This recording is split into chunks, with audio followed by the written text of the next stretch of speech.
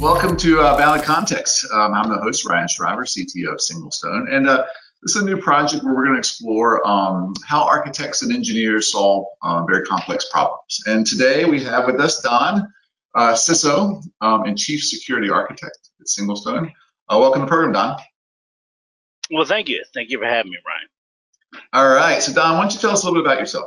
My name is Don Mills, as Ryan said.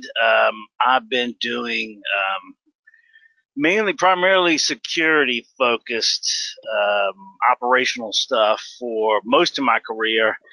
I probably spent 85% of my career doing security, 10% doing networking, and the rest was a mixture of VMware and storage device sales. So I've had the opportunity to work with a lot of different types of infrastructure and to kind of get my hands around a lot of different pieces of the puzzle.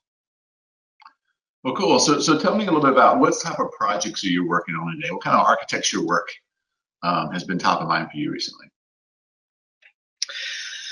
The most architecture-related thing I'm doing today is I just finished working on an identity and access management solution for one of our customers. And that was a really good project in that it sort of crossed the boundaries of the history of compute, if you will. There's a lot of applications that are, old school mainframe type stuff. And then there was some newer development that was going on that much more modern development practices. And so the challenge of integrating all those different pieces made for a pretty interesting engagement, I think. Other than that, I spend a lot of time at Singlestone. I used to do really heavy focused on cloud architecture for a lot of our customers.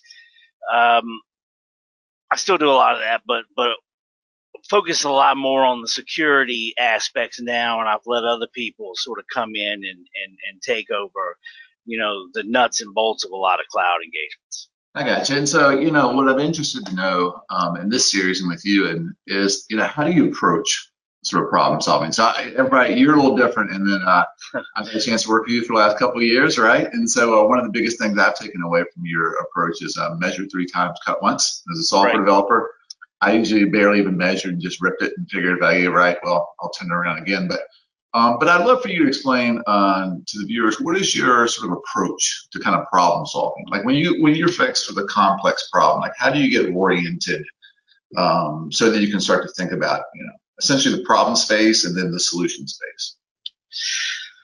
So a lot of it depends on the type of problem and the size of the problem. I mean, because sometimes you're faced with a problem space that is so large, it's almost impossible to sort of wrap your mind around all of it. And that can start to introduce a lot of worry and fear, at least for me, and then that's sort of a downhill slide. So what you first want to do is try to break things up into manageable chunks. So I'm not going to try to architect everything all at once, right? I'm going to break it into manageable chunks so that I can focus on the individual pieces and do the best job on it. I'm a lot different from a lot of architects in that I'm a lot more right-brained than it would seem at first glance or based off my job. And so I have a lot of intuition. I get a lot of leaps of intuition I couldn't necessarily explain. Doesn't make for a great, podcast video, but it's difficult for me to explain a leap of intuition based off experience and just the way my brain works. But primarily that's for problem solving. I'm going to approach the problem space, define it as tightly as I can, and then start to break it down into component pieces that I can handle a little more easy. Well, it's interesting because the program is called Bounded Context, and what you just described there perfectly is the definition of bounded context, right? It's your ability of a large problem space, you got to put certain boundaries on some aspects of it, right? And so, early in the history of software, people started trying to, especially in object-oriented, people started trying to model the whole business, and they sort of failed because there's just too many. So the term bounded context was like, you can get your arms around this space, just model that and know that this is connected to this, but not every single thing over here is connected to every single thing over here. And so it's sort of a way to approach large systems, and you perfectly sort of describe at that. So tell me a bit about, as you get into sort of things like cloud architecture. So I know that you'd help companies sort of, define and build out their entire cloud environments. How do you go about a problem like that? I tell you what, if let's say I'm sitting down in front of a big customer and they're saying we want to go to the cloud, or even more specifically, we have some applications we want to take to the cloud, because I think that's a better example of what you're asking for than a greenfield. Because if it was a greenfield, I'm just going in and do it like I want to do it, right? Within the customer's expectations and requirements. But if it's pre-existing stuff that we're trying to modify or do, then there's already history behind it. There's already inertia behind it, and things are already been done a certain way. So the first thing that I'm going to do is I'm going to identify what they're trying to get out of it, right? What is the goal of doing this? So, for example, if I'm going to put a new application in the cloud, what is the application and what is it I'm trying to accomplish? And things are going to feed into that, like what are the software or architecture choices that have already been made, right? Because they're company standards, or the guy who runs that part of the organization is a big fan of X, Y, or Z. I mean, you get what you get sometimes to work with. And then I'm going to take that and I'm going to start to take what I've got from the customer, their requirements and what they have already brought to the table as far as choices and decisions they've already made. And then I'm going to start working it over in my mind. How am I going to get this accomplished for them the way they want? And for me, I'm an old network and security guy, so I almost always start with a mental picture of the network flows, right?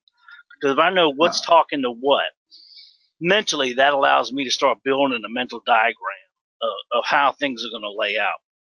And then once I've got that mental diagram laid out, then I start to approach it from a couple different levels, because no matter what the customer gave you as a requirement, as a good architect, there's always some built-in requirements, right? And the first one's going to be availability and redundancy. So then I'm going to go through that mental picture and I'm going to start simulating in my brain failure states. If this goes down, what's the implications of that, right? And what's the cascading failures that are going to occur off that? And how can I make this part of it resistant to failure and that part of resistant to failure? So usually I work through a whole, series of permutations of that before I even put, pen to paper. And often, these sort of insights will come to you, when you're driving in a car. I'm infamous for figuring out stuff while I'm taking a shower. It'll just come to me in this sort of intuition. And then once I've figured out how to do it and make it available, then I'll start approaching it probably from a security mindset, although I do that from the beginning. But here's where I really start. Now, how can I break it? If I was an attacker, where are the weaknesses that I can come in and hammer on? And that somewhat ties into availability, because sometimes the weakness is, availability, but how would I get access to data? Where are the weak points in here for me is if somebody was paying me to break this rather than fix it, where will it be the weak points? And then I'll take all that and I'll roll it together, and I usually start to come up with a series of options. Because as a consultant, you can try going into the customer with a single option, but oftentimes they're not going to agree with that. So it's best to go with a couple and say, this is the one I think is the best for you, but here's a couple other options. Plus, it shows your work, right? It shows that you considered all these things. And so I'll come up with a couple different ideas, taking everything I've talked about before into account, and then I'll start to try and diagram it out and make sure in my head I haven't missed anything, and how the data is going to flow in and out of the application, how everything's going to work. Does that make sense? It completely makes sense. What I think is interesting is me not coming from an ops network background. We have entirely sort of different backgrounds. It's interesting because you're coming at from a wholly different perspective than I do. Like, when I'm thinking about solving a problem, a lot of times it's, if I'm doing domain-driven design, it's like, what are the main, nouns in it? How do they relate? How are they related to each other?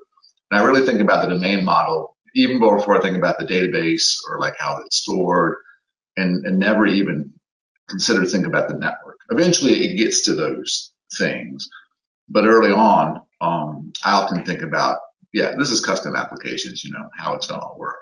But I think what's interesting is if you meet in the middle, like you take a bit of your approach where you're coming at it from it's got to run on some environment somewhere, right? So there's some built-in constraints there, and sort of married up with, how might you solve it in the business? I feel like they sort of kind of meet in the middle there. So the one thing that separates development from operations is well, there's a lot of things, obviously, but the key thing is that as a developer, I've got the freedom to try a couple of different things.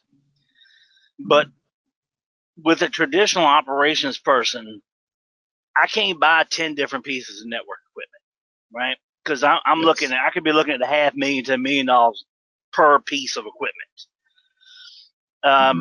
If you're big enough in scale, but yeah, you don't have the freedom to change the way you're doing it halfway down. Well, we tried, always in game development, we tried this engine and it didn't work, so then we ripped it out and we put in the Unreal Engine, and everything now is coming together. Yeah, you can't do that after you purchased $500,000 worth of equipment because you own it for 3 years. That's the standard, financial thing there. So that's where it becomes incredibly important to know all of the requirements and the capabilities of all of the products or the tools that you're trying to use. And that's kind of where you separate a more enterprise style of architect that, can diagrams and knows that I want this piece in this box and I want this piece in this box, but I have no idea often the technical requirements and needs behind this diagram I've created. And then, knowing for certain that, this type of thing is not going to support this other type of thing that we want to use, and there's no way that they are. And so I can't make that decision to use both of those at the same time. So that's really always, to me, been the difference between at least traditional on-premise based operations and development is the developers always have the option to try a different way. And the operations guys don't, because of fiscal and financial just permanency of what they're doing, Well, and I agree with you. How does that change or stay with cloud, right? Because on the one hand, as we get to more softwares and services, right, we're moving the line between, like, you don't have to throw down $500,000 on a piece of AWS networking and be like, oh, made a wrong choice, right? So it seems like the lines are kind of getting a little bit closer in the cloud. I don't think that DevOps as it exists today could exist without the cloud, or even more importantly, software-defined control planes for on-premise hardware, right? Absolutely. And the cloud gives you a lot of freedom, because it's pay as you go most times. The cloud gives you a lot of freedom to try and fail, right, which is great. I mean, as an old infrastructure guy, man, I love being able to fire up stuff. And even now, as part of my job as an architect, often, especially in cloud architecture, I'll go spin up a little subsection of what we're talking about, so I'll know 100% that what I'm telling the customer is going to work the way I want to. And there's no way I could do that with on-premise infrastructure. I mean, even education-wise, right? So at one point I had, 18, 20, 30 Cisco certifications. And I mean, I got a whole box of old routers and switches over here I had to buy to study, because you just don't go to your laptop and pull up the Cisco console, right? You had to actually have the equipment on hand. And then it got to where, there were virtual Cisco stuff you could get, like GNS3 and whatnot. And then Cisco was like, wait a minute, I don't like that. And so they shutted all that down. And so you would virtualize these super expensive tools just to try to do proof of concept stuff, because you couldn't, unless you were super tight in with Cisco, you couldn't just say, hey, drop all 10 switches down here. Let me check out and see how this works real fast. So, and a lot of the resellers I worked for before, the cloud became popular would have these huge labs with, $1 million, $2 million worth of vendor equipment in it, because there's no way to test it out. So that's what the cloud is awesome. That's where the cloud is awesome. is that it equalizes and levels the playing field to where I don't have to be so in bed with a vendor to get access to something that I desperately need to learn to advance my career. With the cloud, it's all there for me right off the beginning, and I just got to be able to get in there and figure out how it all works. Interesting. As you were talking, there's some parallels. I remember early in my career, I guess 15 years ago, we had to go tune our app, and Sun had up in Northern Virginia. Sun had a lab there. Yep. Our customers I've been there. Yeah, I've seen. Okay. Mm-hmm. There's one in Tyson's Corner there. So yeah. Our customers were going to buy some Sun equipment and run on Solaris, of course. Great operating system. And but we didn't have the equipment to do it, so we got into Sun's lab, and we had a week in there to performance tune this thing. I mean, and there were servers that were this tall and like $390,000. No. I think it was one like an E2900 14-way box. I mean, and you're looking at that, and I'm thinking that thing costs more than my house does, but it was a huge privilege. You had like 1 week, so we had like 1 day of getting everything set up and 4 days of tuning it, and you had to just tear everything down and get out of there, because for the same thing, we couldn't afford millions of dollars to do this stuff. But with the cloud, I mean, you wouldn't even think about that. There would be no trip to the lab to do that. You can essentially do it right out of your house. Yeah, I mean, that's the key. Not only the cloud, but also open source. Because, I mean, I remember guys trying to make me jump in on with them. I just bought $3,500 worth of, Microsoft training, and we're going to go buy some NT licenses. And I'm like, nah, man.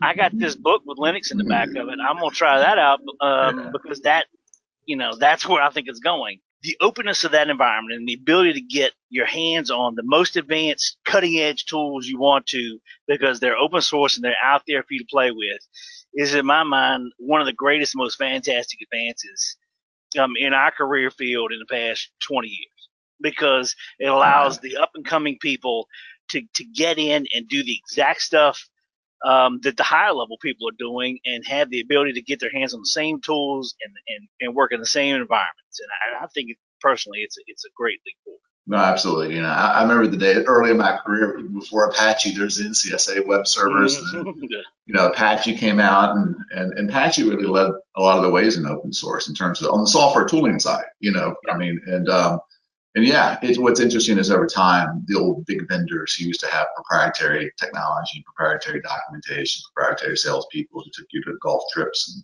and finance, those sort of things. It's kind of melted away a bit, and open source has sort of went out. So just this past gig I was working on with the IAM, it was the first time in years I couldn't get access to documentation. It was all paywall behind, because it was all old school vendor documentation, and the website, nothing. You want documentation, contact a sales rep. So it was just weird going. It was like a trip back in time almost, to be, from where we are now, being able to find documentation on everything too. Yeah. You can't get anything until you talk to a salesperson. Yeah, like an archaeologist, you got to go dig around and figure it out. So let me ask you a question. When it comes to sort of your architecture work, what are some of the key lessons that you've sort of learned, and as you apply, what are some of the key lessons you apply again and again to sort of future projects? I think, you already mentioned one that I always preach, is to measure 3 times and cut once, and the reason I say that is exactly what we've already talked about is, back in the day, I had to measure incredibly carefully before I purchased this expensive piece of equipment, right? I didn't have the luxury of screwing that up, not if I want to keep my job. Purely from a general architecture question, no single points of failure, manage levels of redundancy, are 2 of my biggest. No single points of failure. I mean, that's one I always try to push in my designs. And that's part of that initial phase where I'm trying to break things in my mind and try to see, and that's all included in it, right? Is thinking about no single point of failure. If any one piece breaks down, I want whatever to keep working, the way it should. And then on the security side, defense in depth, right? Everybody knows that one. And Ryan's laughing because we just heard somebody say that to us on the phone a couple days ago.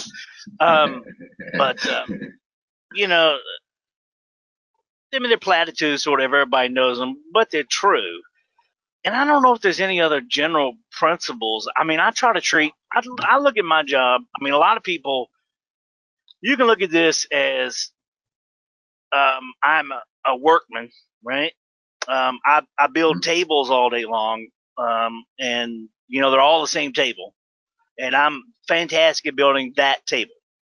Or you can look at it as that I'm a craftsman, and I'll make you a custom table that's going to exactly fit what you need, right? It's a little more expensive, but it's going to be exactly what you want. And that's how I try to consider myself is as a craftsman rather than as, just a slapper together of things, I guess.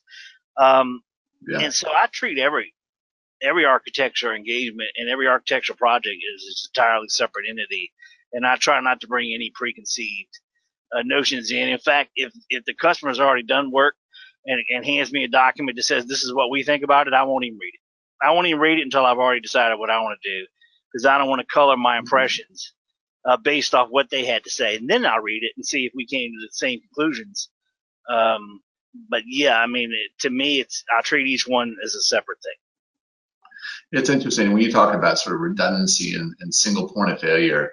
A lot of times, in my experience in my career, I think about performance from the get-go. If you early in your career, you just want to get working, you don't think a lot about performance. And inevitably, you get that project where it doesn't matter if it works. If it doesn't perform, you don't have a working system.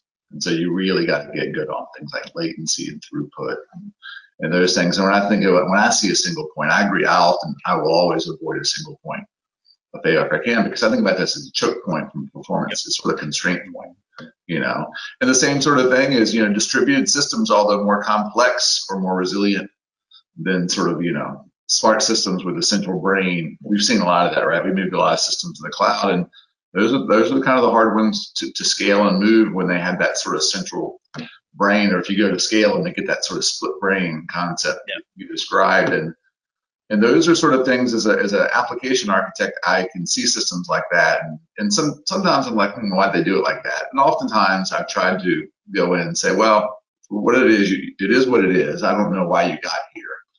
Sometimes there's good reasons. Sometimes the person didn't know what they're doing. Sometimes there's budget pressure, or they got handed over 3 times, But often when I think about sort of, resiliency in systems, it really is thinking about not only the resiliency piece of it, but also sort of the performance piece of it. And what of these pieces are likely going to be the slowest thing in this overall process?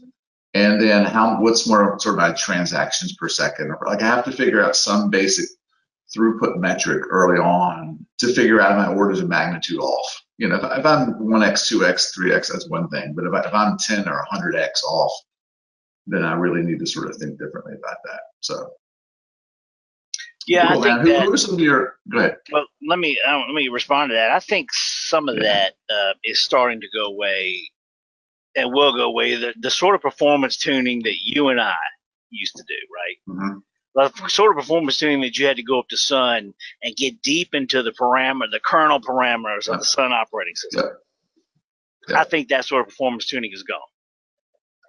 I think that bandwidth and compute is so cheap these days that the future of performance, at least a lot of what I see, is just throwing more at it, right? Just throwing more compute, bigger compute, more, because it's not as resource constrained financially, because compute and network certainly is a lot cheaper than it used to be. I think that sort of fine tuning, absolute performance gain where we're looking at tracing metrics and we're really getting how the application works. I think there's still a place for that, but I think that's going to be the very last step that people take, and only if they've reached either there's a dramatic gain to be gotten there, or they've reached some sort of financial point where they're like, we got to do something else other than just throwing more, at this. We know you're right. I mean, because it used to be machines were expensive and people were cheap, relatively, right? And so now what we have compute is cheap and people are expensive.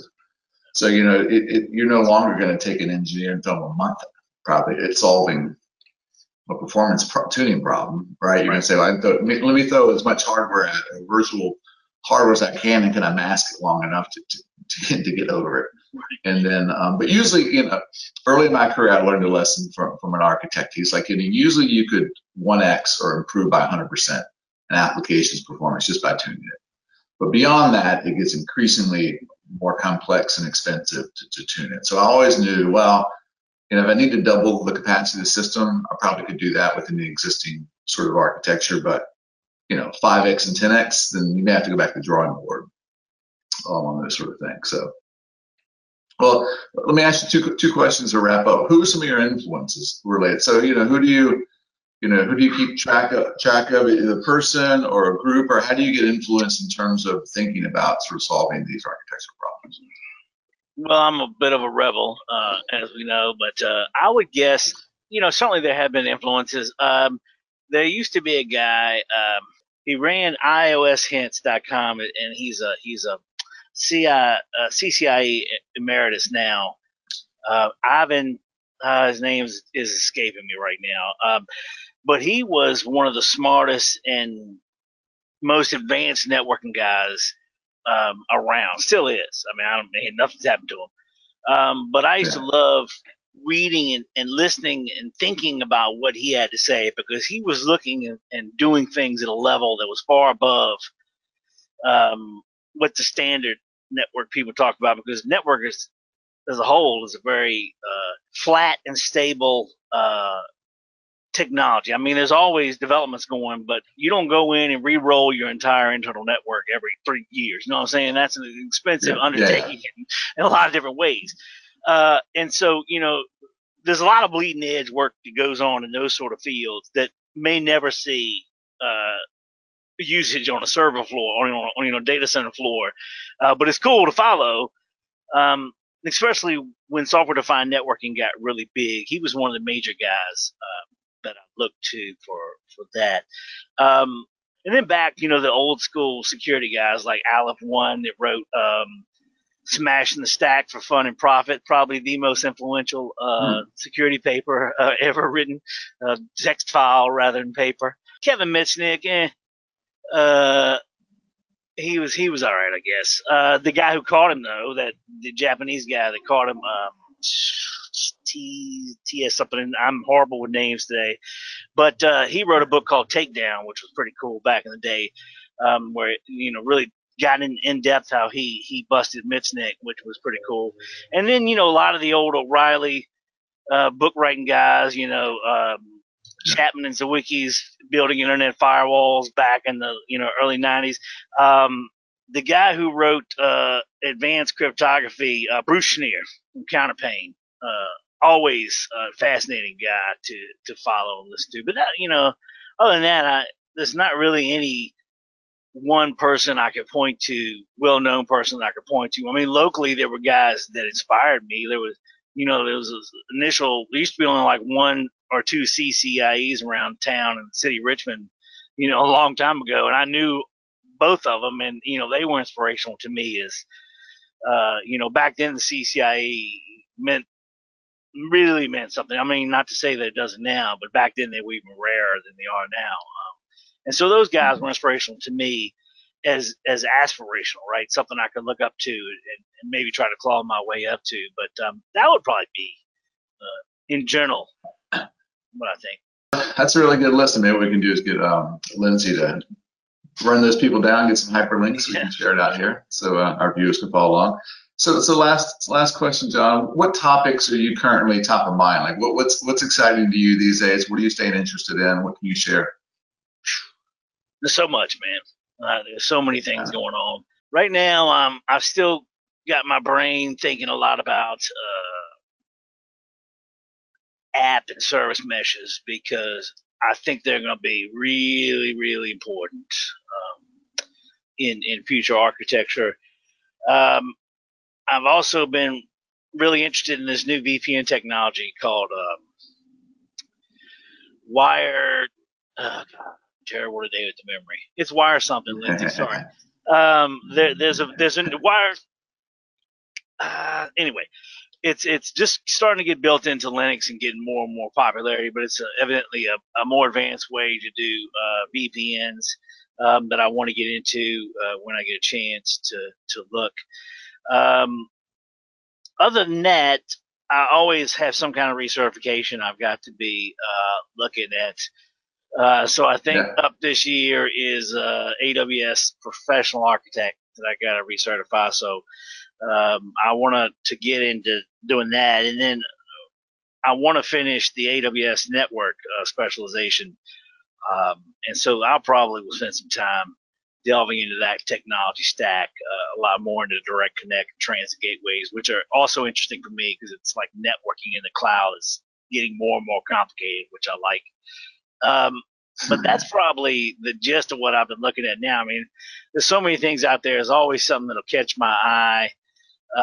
And I've been lazy with the coronavirus and everything going on. I haven't been spending as much time, catching up with technology and looking at things as I probably would like to do. But, there's no telling, man. It's something, a shiny object will just catch my attention and I'll have to go down a rabbit hole. Yeah, no, I've got a bunch of InfoQ emails bookmarked. I'm like, damn it, I just got time to read those. They're all kind of queued up. I've been the same thing. So, well, cool. All right. Well, Don, thank you very much for coming to the inaugural episode of Abound to Context. I appreciate you joining us. All right. Well, thank you, everybody. We got more guests coming up here soon. But with that, we'll sign off. Take care.